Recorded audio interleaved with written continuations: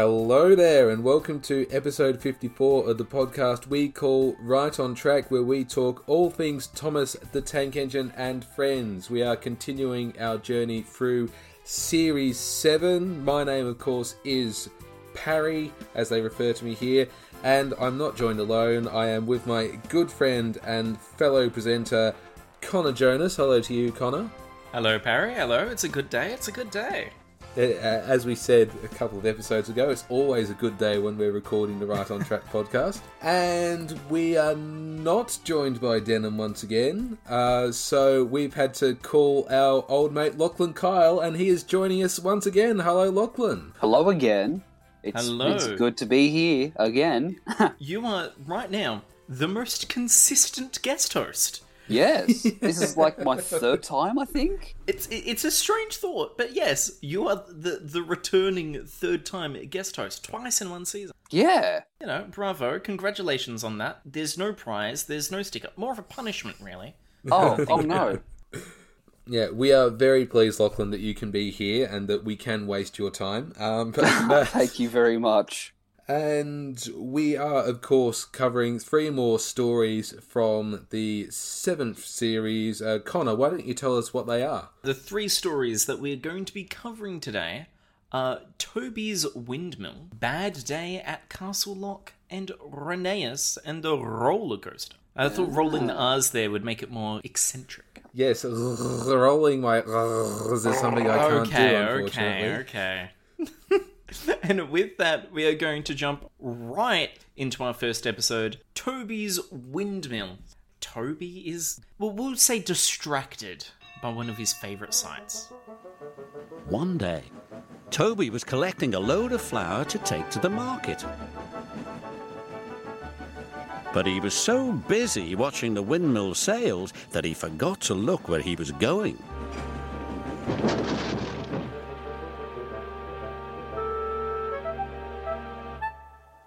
All the flour was damaged and the miller was upset. "If I can't sell my flour, I'll have to shut down the windmill."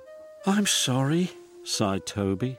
Distracted is definitely the word, Connor. Poor old Toby, he's so enamoured by his favourite place that he forgets to concentrate on what he's doing, and he ruins a perfectly good load of flour that would have earned its miller a vast sum, no doubt. Yes, a sum that may have gone towards repairing the windmill, because it's old, it's battered, the blades have got holes in it. This is the point I wanted to make. I mean, this accident, it's supposed to set up the conflict for the rest of the story, but it's pointless, because the thing that brings the miller undone is a storm which occurs later that evening, and it sees the windmill being completely destroyed. So even if Toby hadn't have had that accident earlier in the day, they still would have ended up in the same position. There still would have been no more windmill. I would have preferred just a little bit of friendly exposition recounting Toby's time at the windmill, instead of Toby having an accident. Quite right, yes. Lachlan, why don't you give us a brief summary or synopsis about Toby's Windmill? What happens?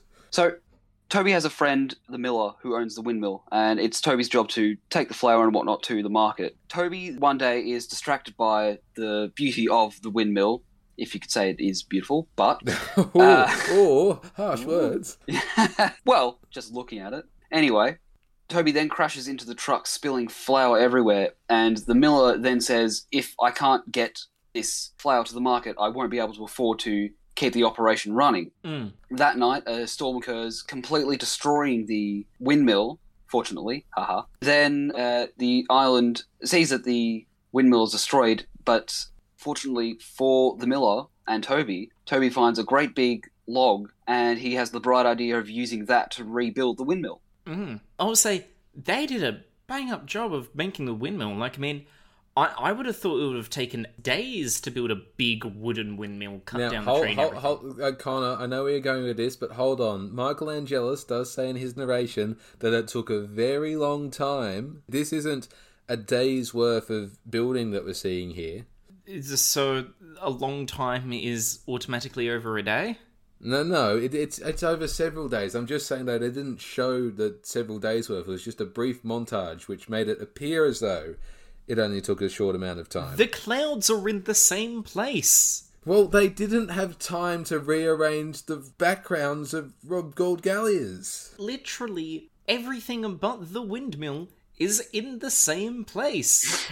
In fact, actually, throughout the entire actual construction sequence of the windmill, you can see a brown truck used in the background carrying supplies, and it is in the exact same place the entire time.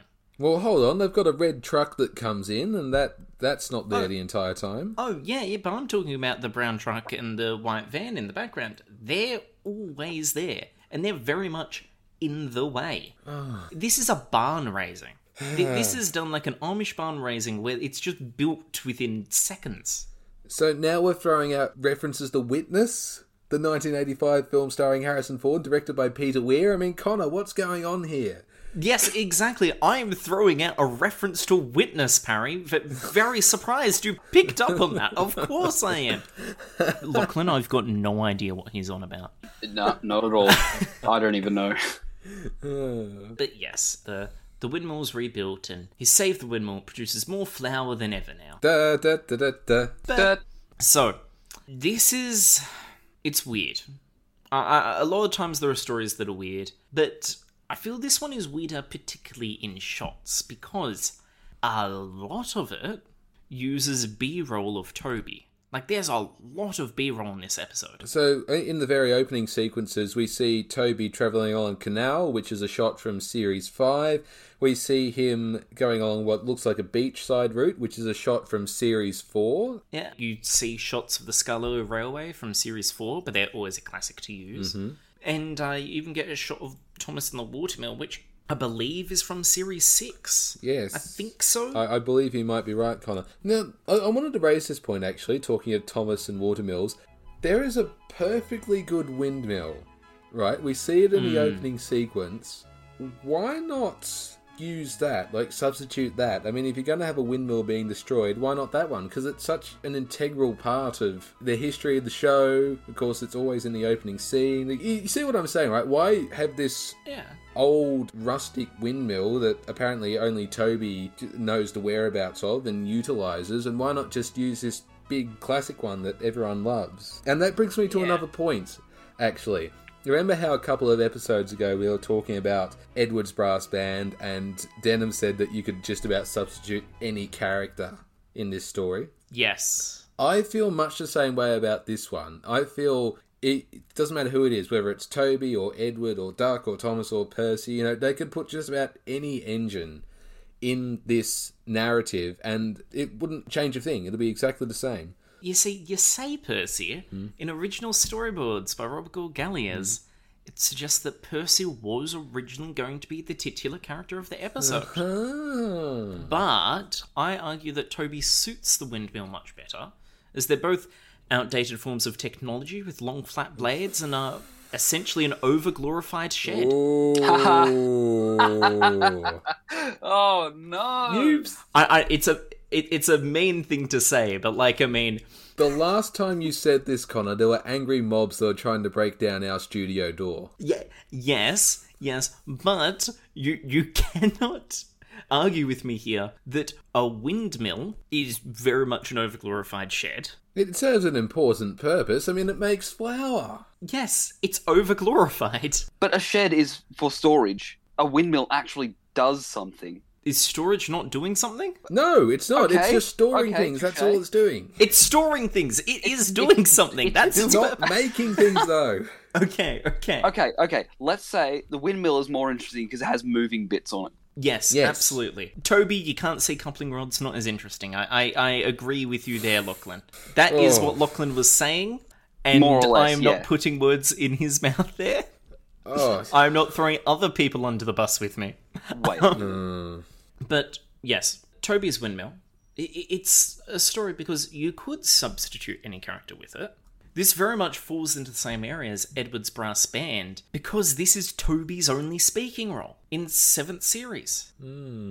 And I argue that's the reason why there's so much B-roll used of Toby, because they didn't have any footage of him. I think that's a fair assessment, Connor.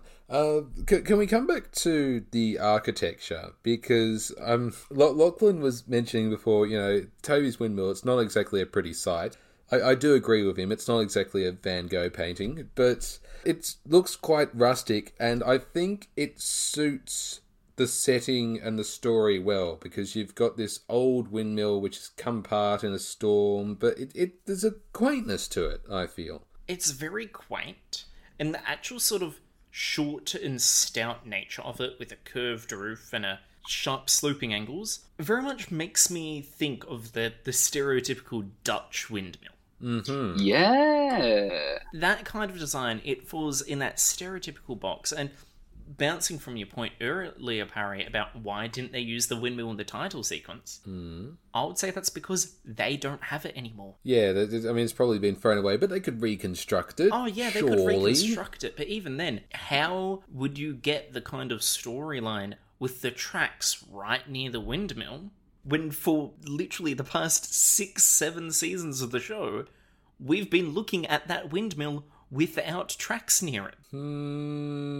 So you could always say that there's a different angle that you could see it from, but I feel they just made a new windmill instead of using that one because they don't have it and the area looks nothing like it. Well, let's put this another way. We don't have to have Toby coming up right to the windmill, right? Yes, agreed. Let's remove the fact that Toby works at the windmill, okay? Let's just say it's a windmill on the side of the track and it's one of his favourite things. He loves looking at it. Yep. If we keep that element in there and still have the storm striking the windmill and it falling apart, that's more or less the same narrative, right? Oh, yeah, so what you're saying is instead of it being Toby's windmill, it will be Toby and the windmill. Yes, correct. Which, in one release of this episode, it's called Toby and the Windmill, which is a much more fitting title. It is.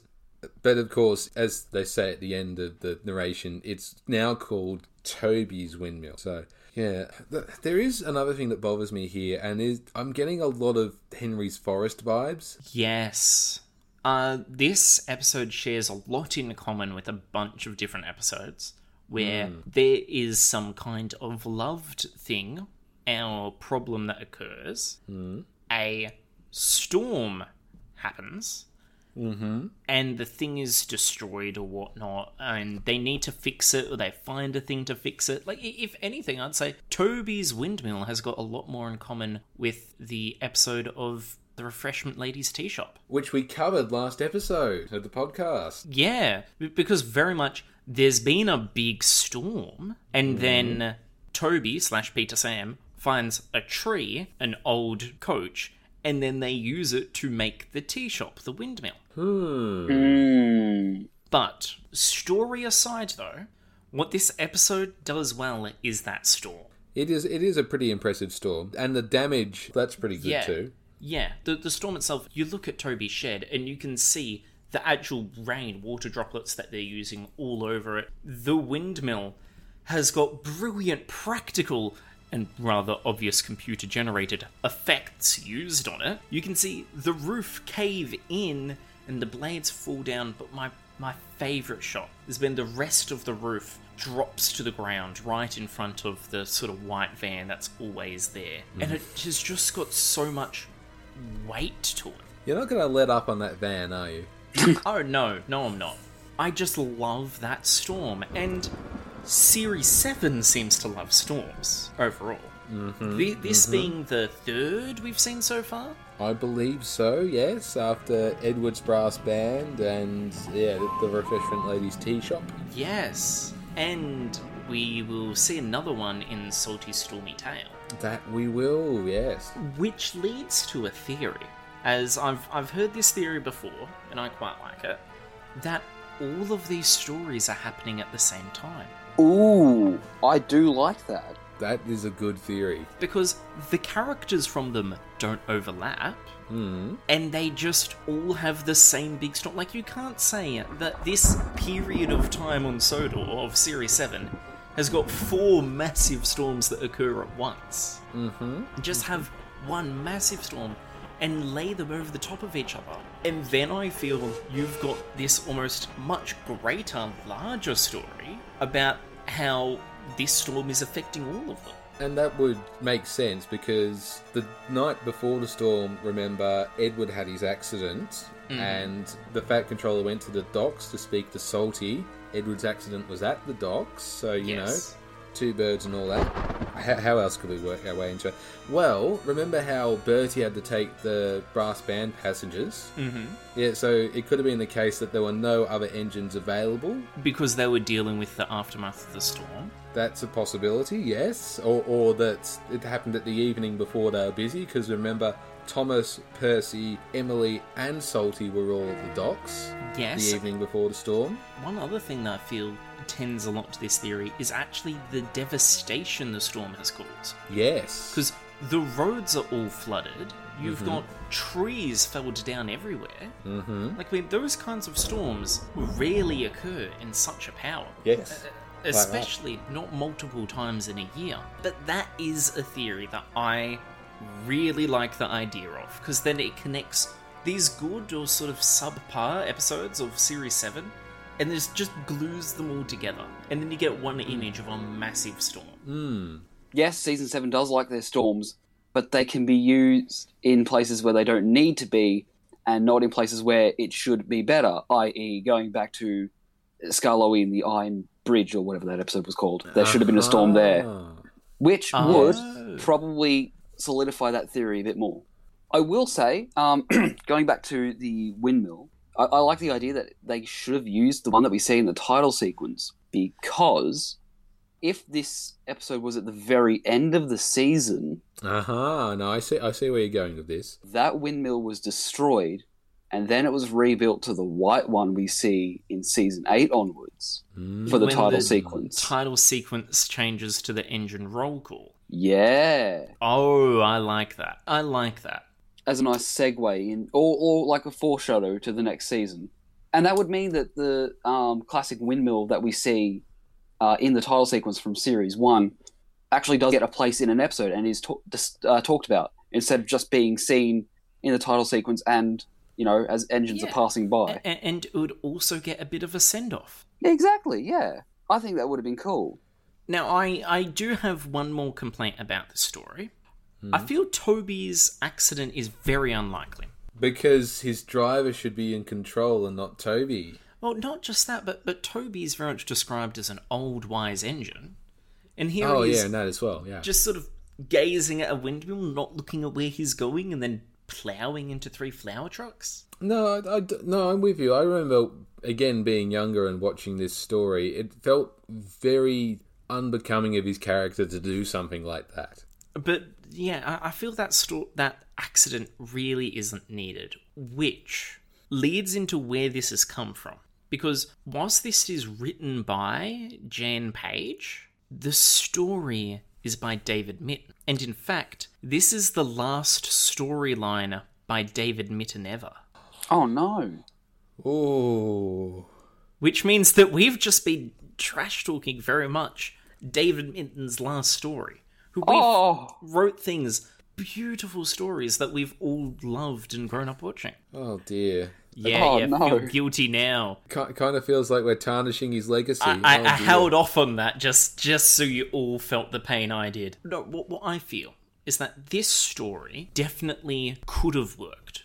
I like the idea of Toby liking a windmill. I like the idea of it being destroyed. I like the idea of Toby having some kind of resolution to it. I feel what is down here is actually the writing and not the story itself. Okay. And, like, if you need any more proof that this is a David Mitten story, the storm, the lightning strike, the explosion. Yes. Which is so David Mitten. That it is. Well, Connor, since you've brought the whole mood down, why don't you give us your score? Listen, I love the visuals of this episode. Visually, I cannot fault it apart from the excessive use of B-roll. The trope of big storm, find something, fix the thing, it's a little tiring at this point. But the storm sequence, as always, is beautiful. The practical effects are amazing. The only fallible point of this entire story is the writing itself. So for that, I'm just going to go middle of the road and aim for a 5. Okay. Look, I'm going to give it slightly less and go for a 4. I mean, it does pay me to do it, but this is a story which I just find rather forgettable. It doesn't really excite me all that much. I mean, there are nice visuals. It's always good to see Toby, but it's just... it doesn't do a lot for me. Lachlan? I'm going to have to agree with you there, Tom, and go with just a 4. I feel like Toby wasn't really significant till the very end. He's just there for pretty much the first and second act, but in the third act he finds the log to rebuild the windmill, and that's about all he really did. I feel like it was an afterthought to write an episode for Toby, hence being his only speaking role in this season. Yeah, that's about it. 4 out of 10 for me. Now, last time we had you on, our own Tom Denham reached out to you and gave you his scores. Has he done that again? Has he played favoritism? Sorry to say, but yes, he has. Yes, okay. So what's Denham scored this episode then? So for Tom Denham's score for Toby's Windmill, a rather quaint story with some nice storm action. The windmill prop itself is very cool. Toby is in good form here too. Would have been cool to see the windmill in future stories, but you can definitely tell it's a merchandising stint. 6 out of 10. Okay. He's the highest, but he's not straying too far from the plot. Yeah. Was there any actual merchandise of Toby's Windmill? Oh, yes. There were 3 Wooden Railway products, 1 Trackmaster product, and 2 Mega Bloks products. After only appearing in 1 episode. Yes. Yep. Right. But moving from David Mitten's last story, not as writer, but just story, it's a bit of a bad thing that, we're going to be sad. But let's hear about another bad day. More specifically, a bad day at Castle Lock. Where are you going? Asked Percy. Lord Callan's castle, Donald proudly announced. By Castle Lock. I'm glad I'm not going to Castle Lock, wheezed Percy nervously. Scared the monster might get you, teased Douglas. He might, said Donald. There's no monster. There is two. There is not. Is two. Is not. Is two. He did two and he did not. I did that exact same joke in Series 6. Now, the Scottish twins. A bad day at Castle Lock by Jenny McDade.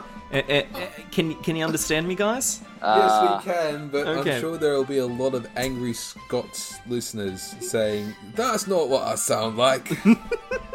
Okay, so, bad day at Castle Lock, Jenny McDade. So, Donald and Douglas, with the assistance of Harvey, been loaded up with bunting because grand celebration is happening for the reopening of Lord Callan's castle, called Castle Lock. And they're at the docks, and Percy's there. He's glad that he's not going there because there's a monster. Yes. Why is Percy there? They wanted a scared character.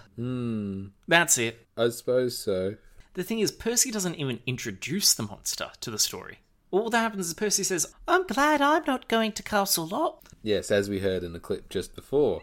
Yes. However, on their way to the castle, there is a bit of an issue. That there is, Connor. So, first of all, they have to stop because there are trees falling in front of them on the tracks. And then, when they stop, there's a landslide and it wipes away their brake van. And we would assume the poor guard is in the back as well. Yeah, a very ex machina landslide that's knocked out just the back of their train, perfectly trapping them. Yes. Also, did the guard survive? Is We he don't know. hurt? Like, we don't hear the line, luckily no one was hurt. No, we don't. And like, I mean, I'm hoping that the guard is hurt, or else the alternative is there was no guard. Oh, and they just had a brake van at the back for, to save... Yeah, sake of just to appease me, because they go, you want brake vans at the back? We'll give you brake vans at the back, but without a guard. Which, like... Well, let's be honest, though. Whenever there's an accident, the guards just jump clear anyway, so it's not like they're any use to anybody. Fair.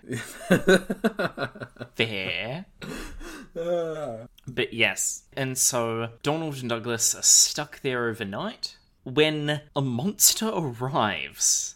It's quite a visually appealing scene, because you see the causeway, castle lit up in the distance, and then in the fog you have moving towards them the long bent neck and sloping curved body of the breakdown train and Harvey.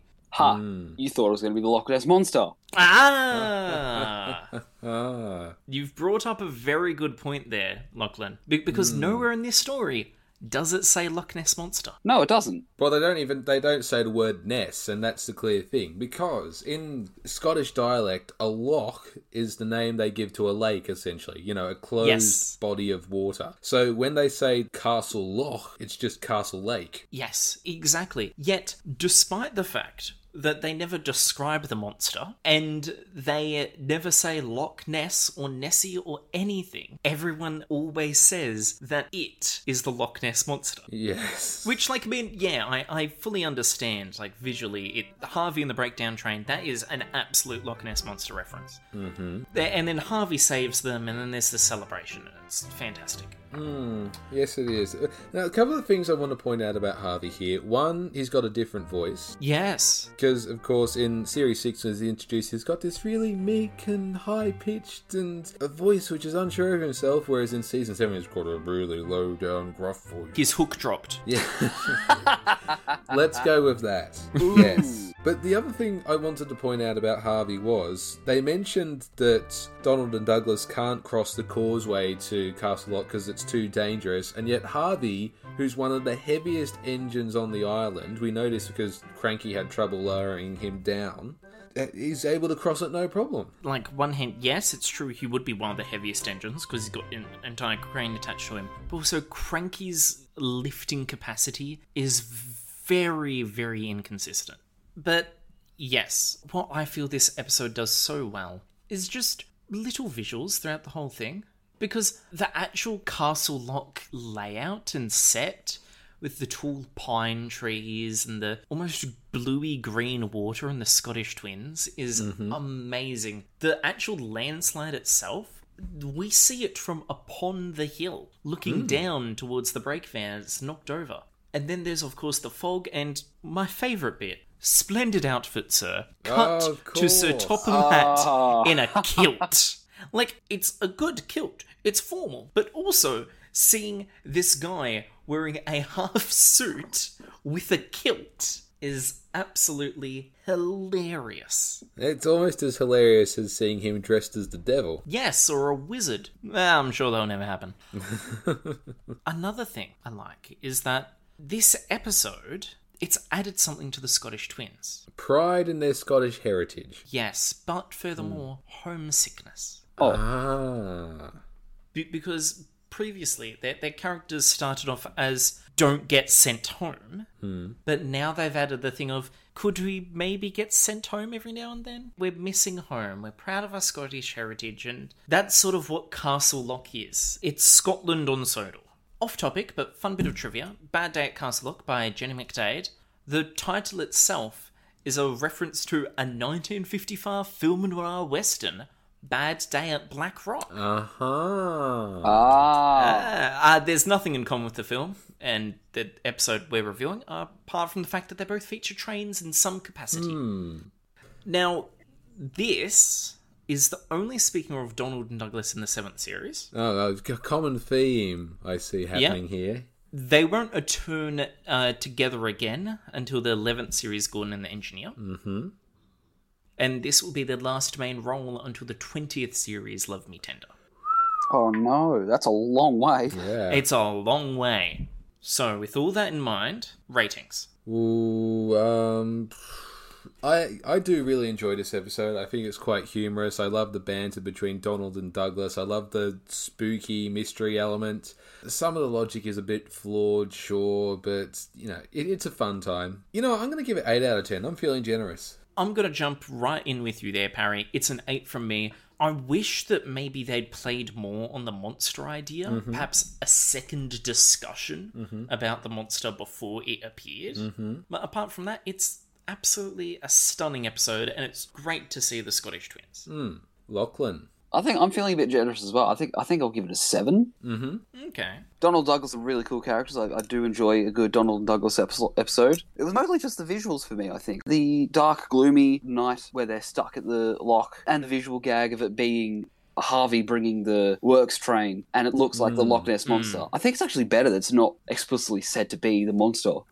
And yeah, the Fat Controller being dressed up as a Scot as well. And that last scene with Donald and Douglas at the platform next to the castle, that was really cool.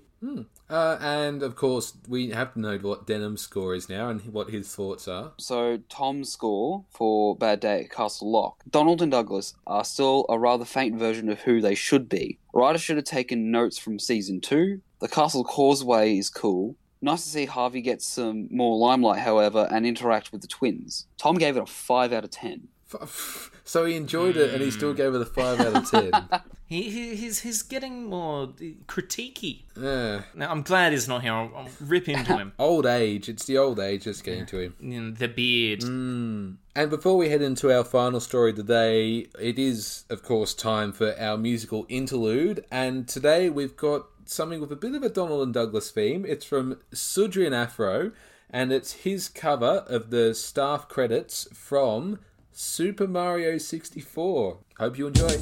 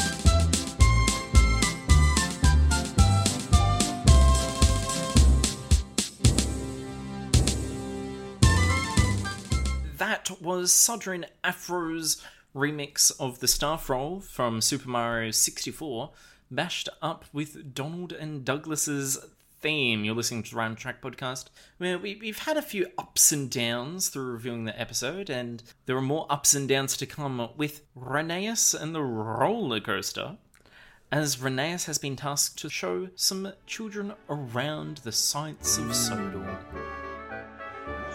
The Fat Controller came to see Rheneas. "I have a very important job for you," he boomed. "An important job?" cried Rheneas. "Oh, thank you, sir. You are to take some children up into the mountains. You must make sure they have a wonderful time and are back in time for their tea." "Yes, sir," said Rheneas, but he was worried. He wasn't sure he was good enough to make the trip special. So Rheneas has this unenviable task, it must be said, of taking the children around a tour of the island of Sodor, or more specifically, his railway. But because he sees it every day, he doesn't find anything that he's showing the children very interesting. I mean, the children love it, but he doesn't. So what he needs is something to not only entertain the children, but something that will entertain him as well. And he happens to find it when he accidentally heads down an old branch line. Well, I wouldn't say it's an old branch line, it's just a bumpy piece of track. It's not a line that he traverses all that often. Yeah, at least. He goes up and down over the hills, very, very fast, over bridges, by a waterfall. Children are loving it. Teachers covering her eyes. Yes. And listen, okay? Rheneas Roller Coaster, it's a fun story by James Mason. It's got the return of the William Tell Overture theme, Yes. but it doesn't make sense. But hang on, why doesn't it make sense? Because Rheneas isn't a runaway train. But he is. He's going along this old line. He's going quite quickly and he's almost out of control. No, he's not. There's an explicit point where they say that he is climbing up the hill, which means that he's had plenty of time and space to actually slow down.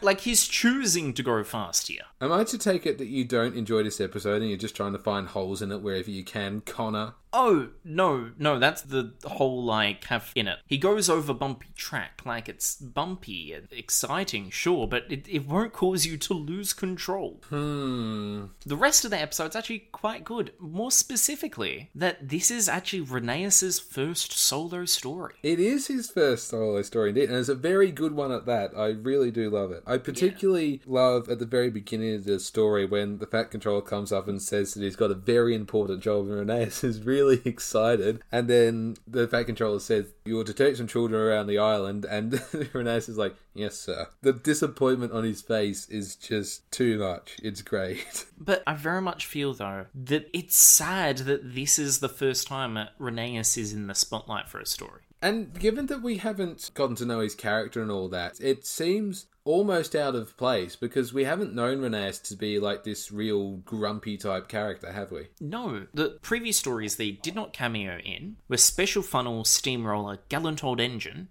which you could argue he was only in the episode at the very end because the previous part of it was a flashback story. Yes. He was in Rusty and the Boulder, Faulty Whistles, and in Duncan, which to this point was his biggest role to date.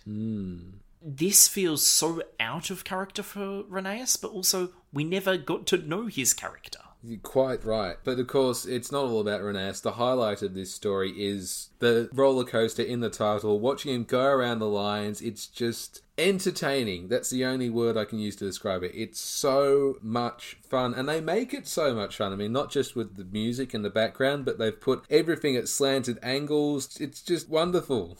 Yeah, Series 7 is very creative with its camera shots. It is indeed. Lachlan, have you got any comments? I think this episode, now, this might be controversial, could have done without the roller coaster bit. Ooh. What I mean by that is, what the episode should have done was, Rheneas is taking the children around to parts of the island that he's already seen. Maybe at the end of the episode, Rheneas is feeling down. He's like, well, I didn't do a very good job of trying to show children the sights of Sodor, but then he finds out that they had a really good time. That being said, this could have been chopped up into 2 episodes, I think. An episode just solely based on a quote-unquote roller coaster where Rheneas might find an old line and it's a lot bumpier and steeper than usual. Trucks are pushing him or something rather than a coach. No, that is a good point. I mean, having the children in the passenger car, and it's an open passenger car, I think, as well, isn't it? They're standing up over a viaduct. Yes, they are. And it's there's this sense of peril there. Like, the children are on board, surely they're at danger. And you even see, like, a shot of the poor teacher who's green in the face going, I can't look. Ah! Extension to your idea, Lachlan, Yeah. on how he's gone, I've always seen these places. That is when he's switched on to a different line without knowing it. And then he's seeing places that he's never seen before, or maybe he's seeing them from a different angle. Maybe he's on an old line and is looking across at the viaduct. Maybe he goes through a tunnel he's never been near before. So he'll be going by all these places that maybe he hasn't seen before, or that he has seen, but not from this angle. That would be the way to make this episode better. Yeah. But, much like many stories in Series 7, I feel that you could replace Rheneas with any other character. Not this again. For example, Peter Sam. I think Sir Handel would have been apt, actually. Certainly apt, but Peter Sam was the original storyboard character by Rob Gulgalias, who was going to have the titular role, and his motive was to get the job over as soon as possible, instead of making it as special as possible. Because he didn't think it was that important a job, and he wanted to move on to more important jobs. was also going to have more open coaches, much like the Railway series characters of Ada, Jane, and Mabel. Mm-hmm. So it was going to be a different story, and on that note, I feel it maybe would have been better. I feel like that would have been a lot better, yeah. If the reason why it's a roller coaster is because Peter Sam's going as fast as he can. However, in the storyboards, it's still because Wayman have thrown him onto the wrong track and whatnot, and is crying out help, and he thinks he's out of control. This, like Toby and the Windmill, I feel was very much a merchandising story. I just had a thought now. Imagine if they introduced the Caldy Fell Railway earlier in this season or a season previous. But imagine if Renee's was accidentally switched onto that line and that was the roller coaster. It makes no sense. It makes no sense, but hilarious. But that would have been awesome. It would have been quite funny, but it would have been logistically impossible because the Caldyfell Railway, it's a rack and pinion railway. Yes. Yeah. Which means that rather than rely just on the wheels on the rails like the Skarloey Railway does, they've got teeth basically to grab the rails and help them up the steep hill. Oh, even better suggestion, what if you applied the roller coaster thing to the Caldyfell Railway? Like you had one of the characters there you go to the top and then they accidentally lost traction as they were coming down and it was like, whee! There you go. I think the latter half of the episode would have been more suited to the Caldyfell Railway. Oh, yeah. I definitely feel the roller coaster is out of place here. And it also doesn't make any sense at all because at any point, Rheneas could have slowed down. Well, I think I've covered all that I need to say. Lachlan, Connor, have you got any additional comments? None. No. All right, then. Scores it is, then. I was going to give this a very high score, but I think, given everything that we've discussed, I'm going to put it down slightly and give it an 8.5 out of 10, because I think there are certain elements of this story I really do enjoy, and on the whole, it is a great story. But like Lachlan have said, there are little bits and pieces which maybe will be better suited to another story. Maybe another character would have been better suited to take the lead in this one. So, yeah. But overall, I think this would be in the top 5 stories from Series 7. It's really good. And, yeah, I love it. I watch it a lot on repeat. So, yeah. Okay. Lachlan? As mentioned, I still get the feeling that this is 2 episodes squashed into one and it makes no sense. However, I do enjoy this episode. I do like the roller coaster bit with all the crazy Dutch angles and whatnot, but it's just another bland nothing episode. I think we've also mentioned it before. This is another merchandising opportunity. I'm really not sure. I'm just going to have to give it a middle of the road. I'll give it a 5. Oh, okay. Rightio. Connor? Quite fitting for Rheneas, it's a 2. Oh! Are you serious? Woohoo! The story can use any other character, and the roller coaster part makes no sense. It's entertaining. You've got the music, and then you've got the Dutch angles, and you've got the children's but in voices. this story, it being fun is not enough for me to give it a greater score than a 2. Oh. Which will lead us on to Denim, who I'm hoping will back me up here. Okay. Lachlan, what are the notes? I might have to change my score, actually. I agree with you, Connor. I'm going to lower mine to a 4. Oh. Okay, but Tom Denham's ratings for Rheneas and the Roller Coaster. A very silly episode. Not a lot of substance. Doesn't help the big action sequence of his story that is poorly shot with crazy camera angles. 3 out of 10. Oh, what? Vindication. What? So this is my better late than never. This is. There you go. I don't believe it. This is the story that we don't agree on? I mean, seriously? Yes. Mate, the camera angles, they got a hold of you too much. They did. I'll back you up on that, Harry. I do like the camera angles. It's just everything else just doesn't work. Yeah, camera angles, cool. Not enough for me to raise the score. But that brings us to the end of episode 54 of Right on Track. Lachlan, thank you once again for filling into Denim. He seems to be disappearing more and more nowadays.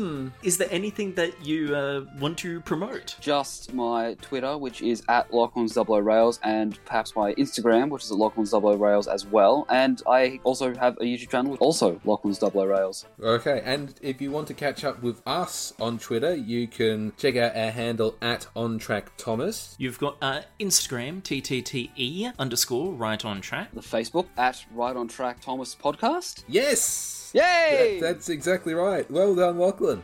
And of course, you can send us an email as well, rightontrackthomas@gmail.com. I'm afraid that's all for this week. Next week, we'll be returning for more wonderful tales in Series 7. And what are these tales? The 4 stories we're going to be covering on our next episode of the podcast are Salty Stormy Tale, Snow Engine, Something Fishy, and The Runaway Element. That's in episode 55. And we've also got a special guest lined up too.